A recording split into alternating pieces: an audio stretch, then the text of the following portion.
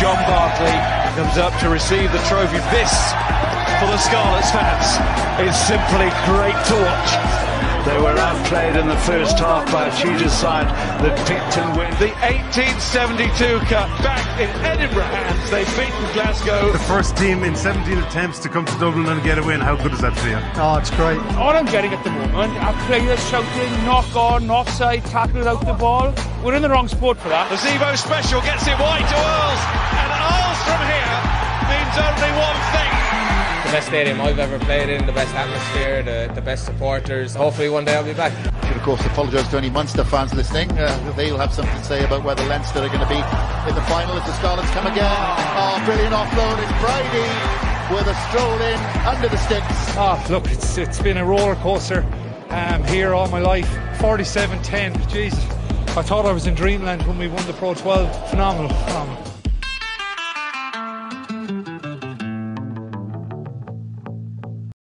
Of the World Cup up bright and early. Why am I up bright and early when I don't need to be? Because Dan is in Japan. We're going to be talking to Dan now about his wild and wonderful experiences in the land of the rising sun, and maybe about a bit of rugby as well. Dan, how are you doing? What's it like in Japan? It's good. We're currently sitting here. It's 3:30 in the afternoon. It's very Irish weather here in Tokyo. It's about 18 degrees and misty, so it could go well for the Irish boys. Yeah, well, I mean, it's sometimes 18 degrees and misty in New Zealand as well, isn't it? True. I was listening. Gavin Hansen started the mind games. No, sorry, not Gavin Hansen. Steve Hansen started the mind games with saying that, well, they'd rather play Ireland than play Japan based on form. Now, obviously, that's meant as a bar, but it has been sort of commented on, especially post Japan-Ireland game, that, you know, if you ask Joe Schmidt who would he rather play, he'd probably, between Japan or New Zealand, he'd probably say New Zealand because he knows how to beat New Zealand. And by all he's a better recent record against them too. Yes, recent record, yeah. He doesn't know how to beat Japan. So what was the atmosphere like at the game? And it was a great moment for the tournament, great moment for rugby. It's just bitter to be on the other side of it, I suppose. I mean, it was probably one of the best results. Well, I'm not saying one of the best results, one of the best games to be at through the pool stages. So the atmosphere was fantastic. I was saying that to you at the time. You were so angry, but I was saying at the time, you look back and say, I was there. It wasn't the time to tell me that. But no, in fairness to the Japanese, they're great at bringing enthusiasm to any games they go to. They've been at most of them, but obviously whenever Japan are playing, the stadium is 70+% red. So it's very good. Like they do really know how to bring it when it comes to that sort of stuff.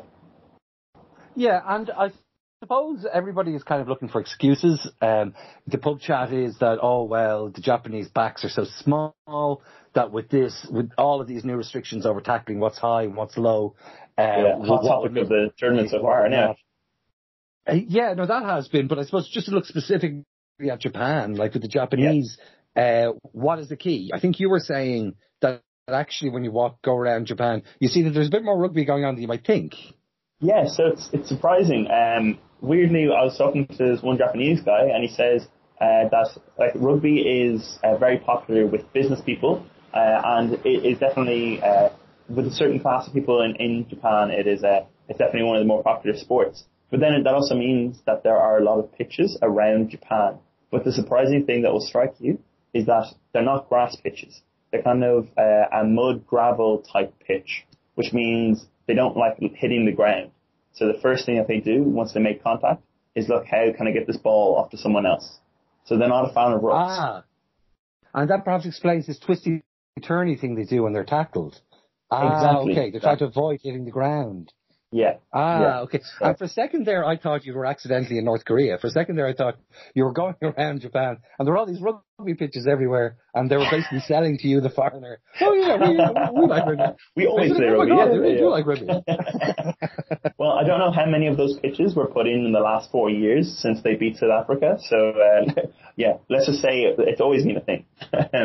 But it's a lot more played than you'd expect over here. And they've been getting on quite well with Irish fans? Absolutely. So I attended all the pool games for Ireland. So at every single one of the games, there were Japanese there. So I was actually sitting beside some Japanese for the Ireland-Scotland game. And then we're sitting beside some more in the Ireland-Samoa game. And there was definitely a good presence at the Ireland-Russia game as well. So no, it's been a very well attended World Cup by all parts. They're taking us to our hearts. I think every kind of podcast from every country is probably saying the same thing. Like there's a guy apparently saying, "Oh my God, they're taking the Welsh fans to their hearts." I'm sure they are. Apparently, the Irish jersey was the second most bought rugby jersey in Japan. Yeah, but I'm sure if you looked at that, there's something about the colour green. The Japanese probably like the colour green, This probably means something in Shinty. I mean, but, let's believe it. Let's believe it for the time being. One of the interesting things in terms of media, I want to sort of give the Irish perspective. In terms of media, a lot of focus on the Japanese coach saying that Ireland had spent 7 days planning how to beat Japan, and they'd spent a year figuring out how to beat Ireland. Now, two things about that, and he kept saying that every interview, so it just became this mantra. A little insulting, but on one side of it, it turned out to be kind of true. Like, it turned out true that Joe Schmidt lied to us. He went on TV and said, every game of the World Cup is important. We're taking them all seriously. Japan are a strong opponent. But, if that's the case, if you think they're a Tier 1 nation, why aren't you playing Johnny Sexton? Why isn't Johnny Sexton even on the bench? Because that's what cost us the game. True. The other thing as well is immediately people said, well, hold on, if you spend a year thinking about how to beat Ireland, we hope you spend a bit of time thinking about how to beat Scotland as well. Well, it turns out that they did. Yeah. Yes. Yeah, definitely. And now I suppose we're on to the next game, this South Africa game. So do we want to talk about that briefly? Obviously, I think coming into this quarterfinal now against South Africa, it will be very easy if Japan had just beaten Ireland. It would be very easy to say, it's a flash in the pan. Japan can kind of get somewhat written off, and South Africa would walk this. But the fact that when in the final pool game stage game for Japan, they managed to go out and have a very strong performance against Scotland. And although Scotland had a bit of resurgence in the second half, they definitely came out and had a proper. They put a stake in the ground and said, no, we're going to compete with the top tier nations for Japan. And South Africa also know from 4 years ago that they don't quit. I mean, they're fighting. They were fighting at the very end 4 years ago. And exactly. South Africa could run the risk of over managing the game, because obviously they have their eyes on winning, but they have to actually die on their feet against Japan. They're perhaps not prepared to do that, and that's maybe Japan's greatest chance. And I think one of the interesting things when looking at how South Africa have played this whole World Cup, it's whenever they've taken their foot off the gas, they've found it kind of hard to put it back on again. Because yes, I've noticed that. Yeah, especially in this South Africa and Namibia game, obviously the initial kind of surge of tries that South Africa scored, they were keeping up with the scoreboard. Sorry, the scoreboard was keeping up with the clock up until I think the 42nd minute, and then all of a sudden they kind of just eased off a bit. And I mean, it's Namibia, you can probably do that, but still, that's not the kind of clinicalness that you want to have if you're a really top tier nation. The likes of New Zealand, when they played Namibia, they had Paranara had that fantastic try at the end of the game. They're still scoring tries, but I think South Africa's scoring prowess can be a bit difficult. Yeah, and to go back to because this is kind of like the awkwardness of it. The fear that games like this, these quarterfinals we're going into, could be decided based on yellow and red cards. I mean, this is everyone's fear, and more and more as more money gets pumped in, comes through, and popularity goes up, it becomes a bigger and bigger problem. You have in a game like that, if especially if a Japanese player gets a red card, that's it. The quarterfinal's over, and if that happens in the first 5 minutes, and the ref will him and haw and be like, oh my God, I can't believe I have to do this, but these are the rules, and gives the red card. That's it. It's over. So I suppose there's two issues there. One is, like we saw at the start of the tournament, so the big issue was the Picamo's intercept against Argentina. So in the France-Argentina game, he was clearly offside. The TMO didn't spot it, the linesman didn't spot it, the ref didn't spot it. France scored a try. That ended Argentina's campaign. Argentina were taking that campaign very seriously. Last podcast you were saying you fancied Argentina, but that was it. Then World Rugby apologised. They immediately apologised afterwards and said, we got that wrong. So we have this problem now that around officiating. Everyone's eye is on it. Michael Check is losing his mind, but he's losing his mind anyway. So what do we do, Dan? Tell us from Japan. What do we do? Well, I should have prepped you before asking that question. Sort it all out right now, Dan. Well, no, I think the one key thing that needs to be decided is obviously the high tackling has been a major issue. I mean, if you look at the England-Argentina game, Lavanini, obviously red card around 20 minutes in, that kind of ended the game. And I mean, in fairness, yes, it was a blatant red card. It was against Owen Farrell. I think he doesn't like his own medicine. But it did really kill the game. And in fairness, you need to have more competitiveness. But I think there's consistency within the calls that needs to be outlined. There needs to be that throughout the whole tournament. Well, I think if you look at the Ireland-Samoa game, yeah. You could just say though there that you can go in two directions with this, and one that isn't gone with enough because people think it's a bit mad is just abandon the idea of red cards completely. Like it's a sport relatively in its infancy, so if you get a country like Japan, for example, really excited about it, let's say they do get to the semi-finals, and what I laid out there does happen. In the first 5 minutes, they get a red card and they lose to France. We'll talk about that quarter in a second. That's it for rugby in Japan. Like, that's basically turning around and saying, well, actually, this is such an arbitrary sport that really it's sufferance to follow it. So if you just get rid of the idea of the red card, I know in Ireland we've got the black card, so you just send a player off, he has to be replaced. Yeah, it screws over your team, screws you over.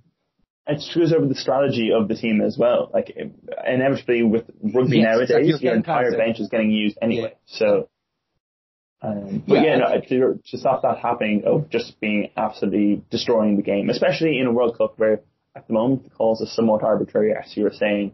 I think there is something. But there's all sorts of ways you can do it. You penalise teams by taking points away. I mean, I know people would think that's abhorrent and think, that's a crazy point. But if your starting point is quite simply that there will never be a red card, you just need to work it out then.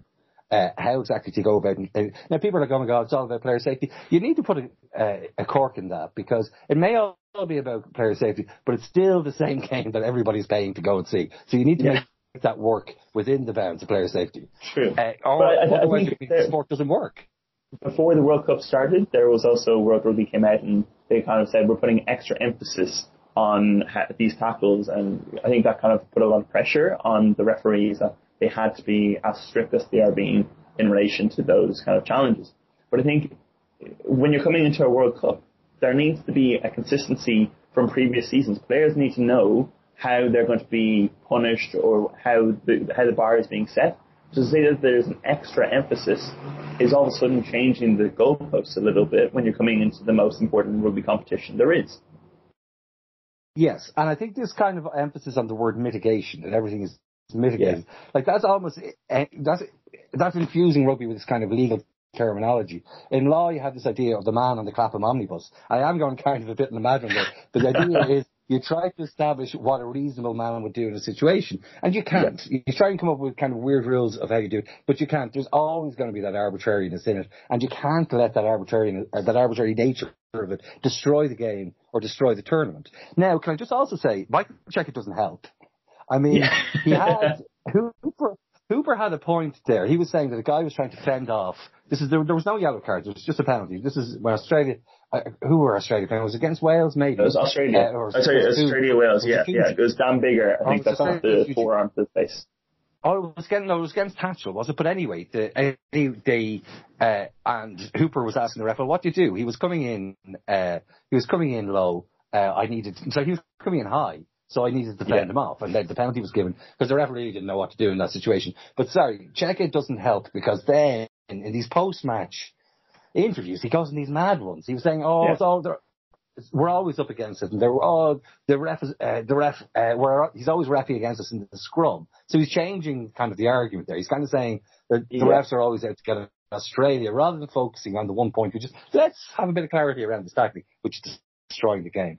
I'm ranting now. Because there needs to be, especially around the tackling, there needs to be protection of both the tacklee and the tackler, because in certain occasions it does lead to that. I think that is one particular call where the tackler was actually somewhat protected, but it was terrible tackle form. So in the same way that the way a tacklee is, like a way a player is getting tackled, he needs to be protected, but that's normally done by saying, oh, you can't tackle high or whatever. But in terms of what, I think if it was Paschal or Biggar in that Wales game, whoever was doing that tackle, they need to be told, no, that's awful tackle form, and you need to tackle better to protect yourself.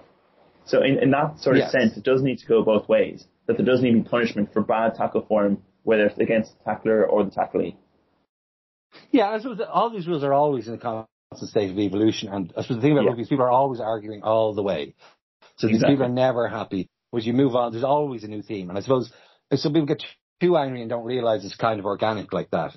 Talking about anger, organisational disasters, like the England-France game. So, okay, talking about these quarterfinals, the England-France game, like, the England-France game was supposed to be the big game for England, apart from Argentina, and it's abandoned. You can't, there's no other word for that than, well, two words, an utter disaster. This is, so the contingency plan was that they would move the game from 20 kilometres down the road for typhoon hit. Now, I'm no meteorological expert, but I imagine the range of the typhoon is quite large. I mean, you can talk to us now about what it was like to survive that typhoon, Dan. But what I wanted to say is that wherever you were was relatively safe. Why don't you go and play there on one of these school pitches, almost like you're talking about? And people say, oh, no, you can't. Well, no, just like the red card situation. Yeah, exactly. Your point that you can't cross is not playing the game. So everything else is acceptable. If people have to suffer, they're all going to suffer together. If you're playing on kind of hard pitches, well, France are playing on a hard pitch as well. What you can't have is a situation now where England go into a quarter-final against Australia, having not played their big game, have had 2 weeks off. I heard someone, Clive Woodward or someone was saying, oh, well, actually, this might not work for England, because apparently Eddie Jones has said they can have a few beers, like, for this 2 weeks off. So, it might actually work out well for Australia if they go mad and go dwarf tossing or what have you. But anyway, you were there for this. You were there for this when this typhoon hit. So what was it like? So, how far away from were you? I arrived back in Tokyo 2 days after the typhoon hit, and everything is fine. So in terms of Tokyo, I think it was the major kind of metropolitan area is relatively unaffected, but it's more like, so when the Canada and Namibia game got called off, I think that was in a somewhat rural area, and that was quite badly affected. But I think it was mainly that there were fears around the transport to and from the game. But I don't think anyone would have minded if the game had gone ahead, people would have refunded tickets, but the game was played behind closed doors, and then video footage was projected. Because I think the importance of the game being played, I think, was appreciated by everyone. So the fact that World Rugby's contingency plan was just saying, oh no, we won't play it, I think everyone was annoyed by that fact. Of all the countries where it happened to, this just gave the opportunity to have moany English people. Oh my God, I took so much off time to travel here, and the game's cancelled.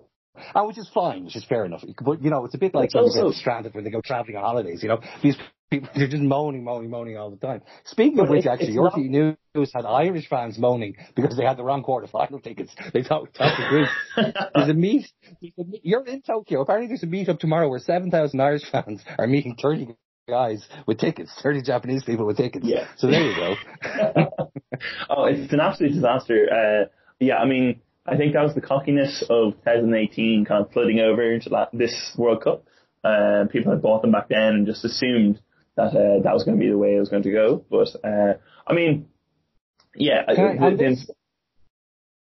and this Australia-England game now, obviously, just when if you look at the English, they've got this 6-game winning streak against Australia. They've got Eddie Jones chuckling in this really weird way he does it, annoys the hell out of everyone. So people call this fit. Ford and Farrell are going to be at 10-12. Mario Toje is strutting around the place feeling great. So let's not talk about England. England think they're great. No. But I came across, what's interesting about Australia is that Australia kick less than any of the top tier nations. This is all coming to light now in the World Cup, and they carry more. As a consequence, they carry more. As a consequence, more they cough up possession more, because just by the laws of statistics, if you're carrying more, you cough up more. So they they claim to play with this kind of Connacht style, never kick the ball away. And Michael Cheika says, well, that's the Australian way, and that's what the fans love. Interestingly now, obviously this is going to segue into something else. Curtly Beale was writing in the Telegraph. So Curtly Beale was giving his predictions. So 3 things. Well, one thing, which is a bit sideways but kind of funny, is apparently the Australian side all keep diaries, personal diaries, of what they're feeling this build up to the World Cup. But not only that, they leave them around. So you, like David Pocock, can pick up Curtly Beale's diary and read his feelings in the course of the week for days. Like, can we just say Pocock is definitely the one who instituted this? Yeah, and I'd say David Pocock doesn't keep a diary because diaries are on paper and paper comes from trees. You always have personal connections. Yeah. I'd imagine Michael Checkers is just full of expletives everywhere. But what else was he saying? Yeah, no, in terms of his, like this, interestingly, he was saying, so the English are going to push us into our own half, so we need to be very wise our kicking. We need to kick out of our own half, which obviously is completely on a different page to what Czech is saying. Czech is saying, no, we never kick. We never know. Yeah. So that's kind of interesting. And then he also said, the Clive Woodward were saying that he's feared their set piece. He thought that they could actually, on form, they could beat England in the line out and the scrum.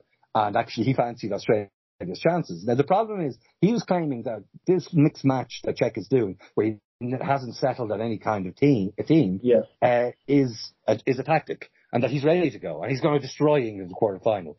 So, one thing that I would say would be interesting is, considering Eddie Jones's, his ruck tactic of only sending in one guy or minimal guys into any particular ruck, considering you have the likes of Pocock and Hooper there, that's going to be a very dangerous tactic to employ. So I'd say beyond even just the set pieces, I'd say in open play, as long as the tackling is good by Australia, I'd say Pocock and Hooper could be set to have a fantastic game. So I think that's going to be something to watch. And I suppose, yeah, definitely. And Beale pointed out Ben Youngs in particular. So there were 3 points he made, the article on Ben Youngs. We need to watch out for Ben Youngs' quick tap and goes and his kicks. And I suppose Beale will be at the end of those kicks, so maybe that's why he's particularly focusing on that. But that kind of that's something that people kind of forget about England, is that they do have a bit of spark in imagination. They're not really the typical England we think they are. True.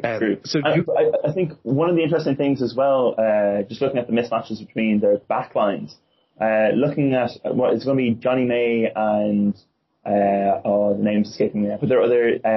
But we're recording this on Thursday morning Irish time. I don't think any of these teams are announced. Like, I don't know if Beale will even be in the team. I know he's getting old. I think the teams have just come out. I think the teams have just come out overnight. But you've got.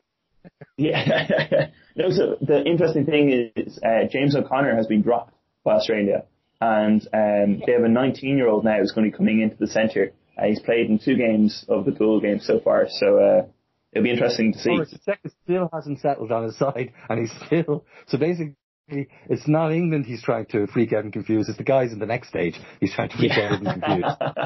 Which will be either Ireland or New Zealand. But in the Wales game, in the Australia-Wales game, when Bernard Foley started... When Bernard Foley started for Australia in the Australia-Wales game, I was getting a ton of Australian mates of mine just abusing Bernard Foley, saying he'll never play for them again. So I don't think he's starting in the quarterfinal, but it'll be interesting to see kind of how the team that does get sent out there and seeing how they'll adopt. But looking at the wingers, I think that will be a potential mismatch that Australia could want to exploit. So maybe having those a bit more kicking could somewhat suit the Australians. Yeah, I mean, obviously, if I'm talking about this mismatch and how they play, I mean, I'm sure Czech and Jones are aware of it. And what you need to do is stir the pot there to talk about this quarterfinal. Whoever's going to win this is going to play Ireland or New Zealand. Now that gives us a chance to talk about beer. Now you were saying there's a beer problem because I mean obviously some Irish fans are just arriving, like Kerry fans. They only arrived for the finals, are just arriving for the quarterfinals. I'm just saying there might be a health warning, not health warning around the beer, just like a panic warning around the beer. Rationing warning. So the interesting thing was there's already been I think 6 instances of bars running out of beer. And this isn't a tactic to get the Westerners to go home. This is simply just a tactic of, oh crap, we have not ordered enough beer. So before the competition started, Heineken are the official beer of the World Cup. And basically all the official bars in Japan who are going to be officially showing the World Cup and everything, they put in their order for how much beer that they're going to need. And Heineken turned around, and if this is either fantastic marketing or a genuine concern, Heineken turned around and said, oh, you're going to need about 4 to 5 times as much beer as you've ordered. And, I mean, that probably was on the more conservative side, considering how things have gone. And so far that seems to be true. Yeah, okay, so it is true, right. So that's a disaster. So, but surely Absolutely. Japan doesn't run out of beer. There are other pubs you can go to, right?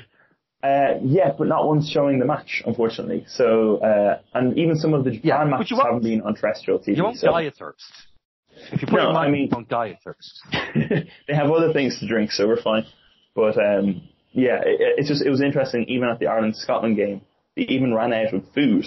So I think the Japanese fans have been somewhat, it's just Japanese bars and kind of catering has been somewhat unprepared for kind of how much people eat and drink when they're going to watch rugby. So I think that's been an interesting factor to take into account. But I think they need to have everything on for the Ireland-New Zealand game. I think they'll be quite surprised at how much will be eaten and drank at that game.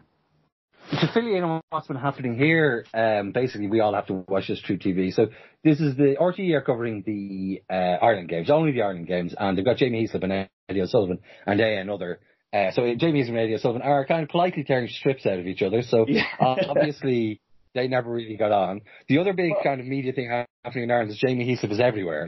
He's on the radio in shops. He's on all social media. He was on the Late Late Show, and then on Friday, and then he was in for the game first thing AM in the morning. He's loving it. He's got a book to sell as well. Things could not be going better for Jamie Heaslip.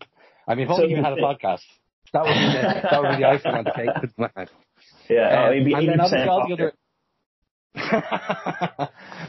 And then obviously Air is carrying all the other sports, and Tommy Ball is just sitting there. I mean, it's 6 a.m., so nobody really notices he's not doing anything, but he is just sitting there. But it is great that Air are covering all the games. I was looking at some of the New Zealand media about this, and they're obviously like, oh my God, isn't life so difficult with all these great players? Who are we going to have playing centre? Richie, is it Mo'unga? Richie Mo'unga is going to play 10. Barrett's going to be Malanga, is going to be full back, yada, yada, yada. So, well, basically what they have been doing, So Sonny Bill is now on the bench. So that's the interesting factor. So he is right. So he's okay. So he is playing though. He most likely will come on, and they'll try to just run him in the gap between Ringrose and Henshaw. So it's going to be interesting to see. They got. They just tried to stir so much shite. They got, it was his name, Hugh McKenna, is this Irish journalist who once gives out about rugby from time to time. And they got him. They basically, I don't think he'd said anything or written an article, but they kind of contacted him. This was either New Zealand Herald or stuff that Coda M said. And they tried to get to say controversial things. And so he came out with oh, well, what's the point of the haka? Why do people have to listen to you? Why does it get pride of place? And it's cultural appropriation. And why are these white people jumping up and down doing the haka? And, he made an interesting point that the haka has only become popular since Adidas started sponsoring New Zealand and invested money in it. Now, I went to a rugby school, and I can tell you, no, that's not true. I mean, the haka has been a huge deal in rugby for a very, very long time. I do, and like everyone, I do agree that it is a bit weird that we have to watch this. And why is this the cultural heritage of rugby? Yada, yada, yada. So this is what they're throwing in to try to get themselves all excited and worked up. Yeah. They talk a bit about Bundy Aki, obviously, because... they can. He's injured. No need to now. He got the red card. So he's out the rest of the tournament. They can talk about him, and he's Kiwi, so they can talk about how great he is as well. How do you think that... They weren't talking about the fact that Joey Carberry he's actually a Kiwi as well, by birth. They weren't talking about that when he kicked the ball out, were they? No, they had... Yes, this is another thing they did, is that when Joey Carberry kicked the ball out at 17-12, the front page headline of the New Zealand Herald, like today, this morning, the front page headline of the Guardian was like Brexit, something normal. And their front page was, oh my God, what is Joey Carberry doing? Because they couldn't conceive of anybody looking to save and protect their bonus point. Now, in the flow of the game, it was difficult to understand that that's what they were doing as well. You're not used to bonus points coming into play in the group stages for Tier 1 nations. But you sent me a video message directly after screaming, giving out yards with Joey Carbery as well, this monster player. You would never have said that if he was a Leinster player. But you were giving, it took a while for the player to realise he was protecting the bonus points. The internal wisdom of if Johnny had done it, it would be different.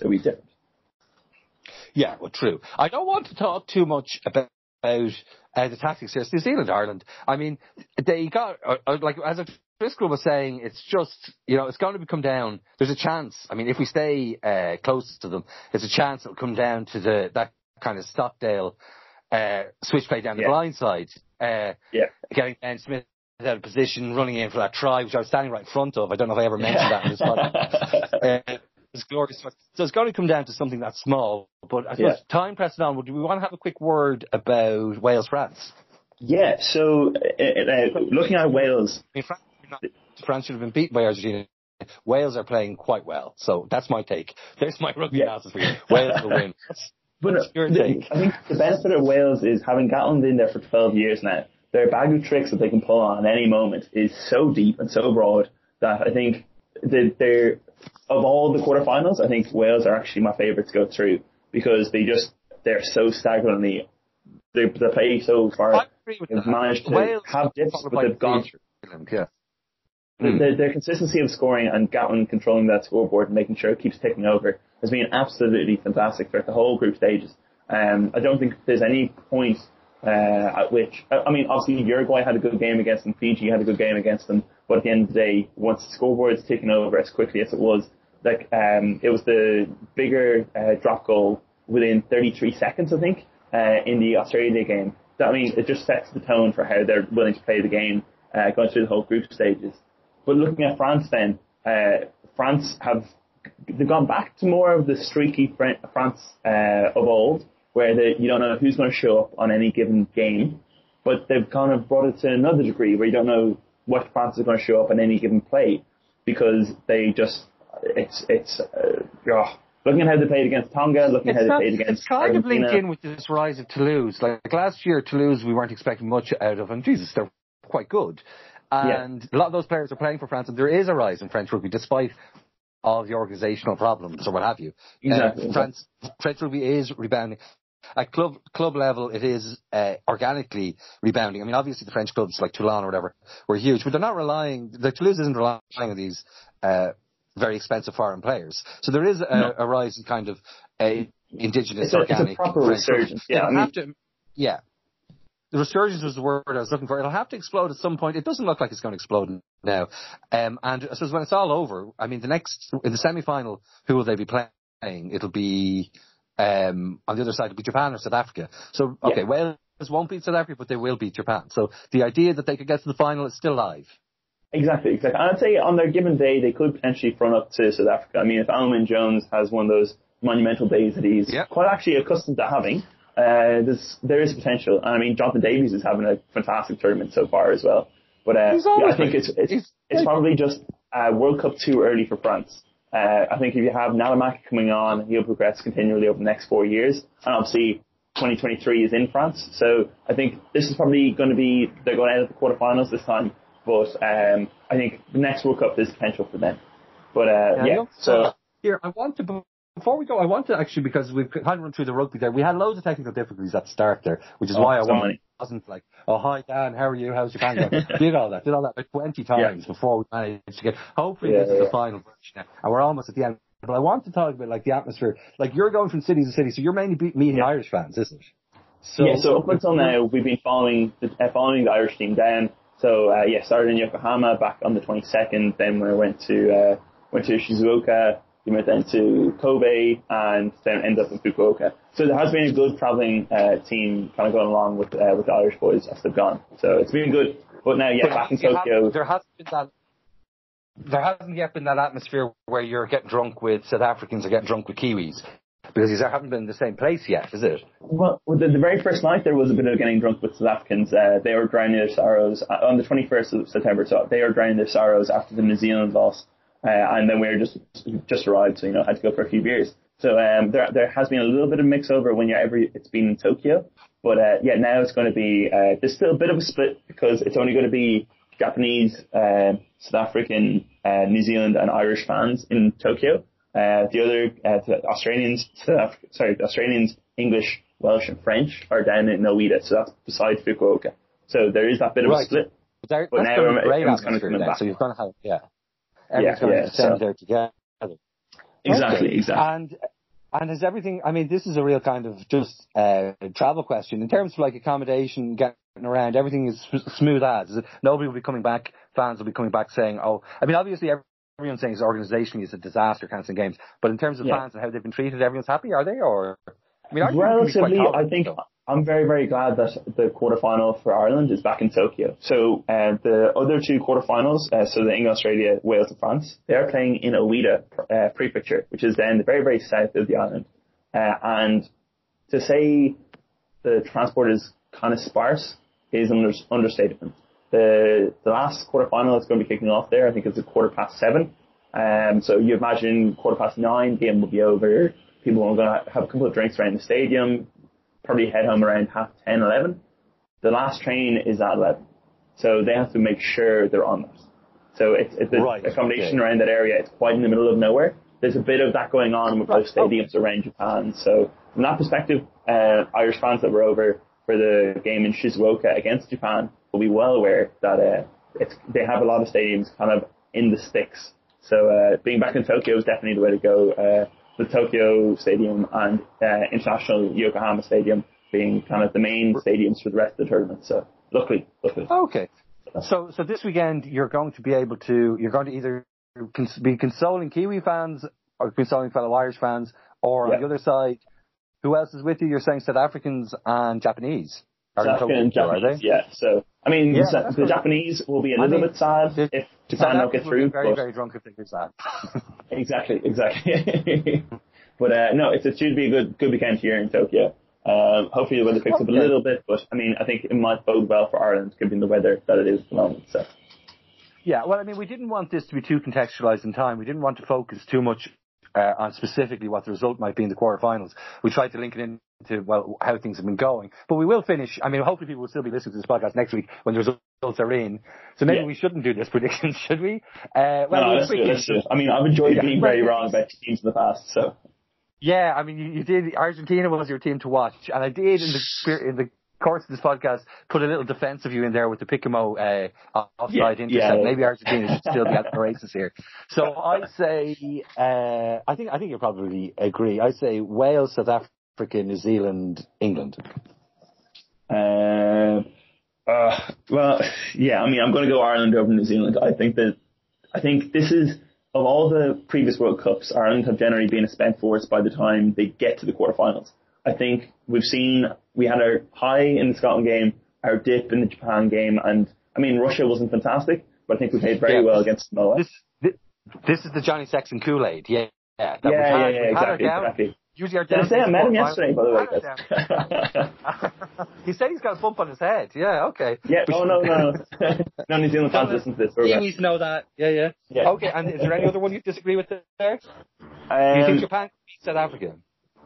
I think there's a possibility. I mean, my money's still on South Africa. The local Kool-Aid and excitement. No, I think South Africa are going to be a bit too much, and that the fact that they have Colby back as well, he's going to be able to run in a couple of tries that Japan won't be able to stop.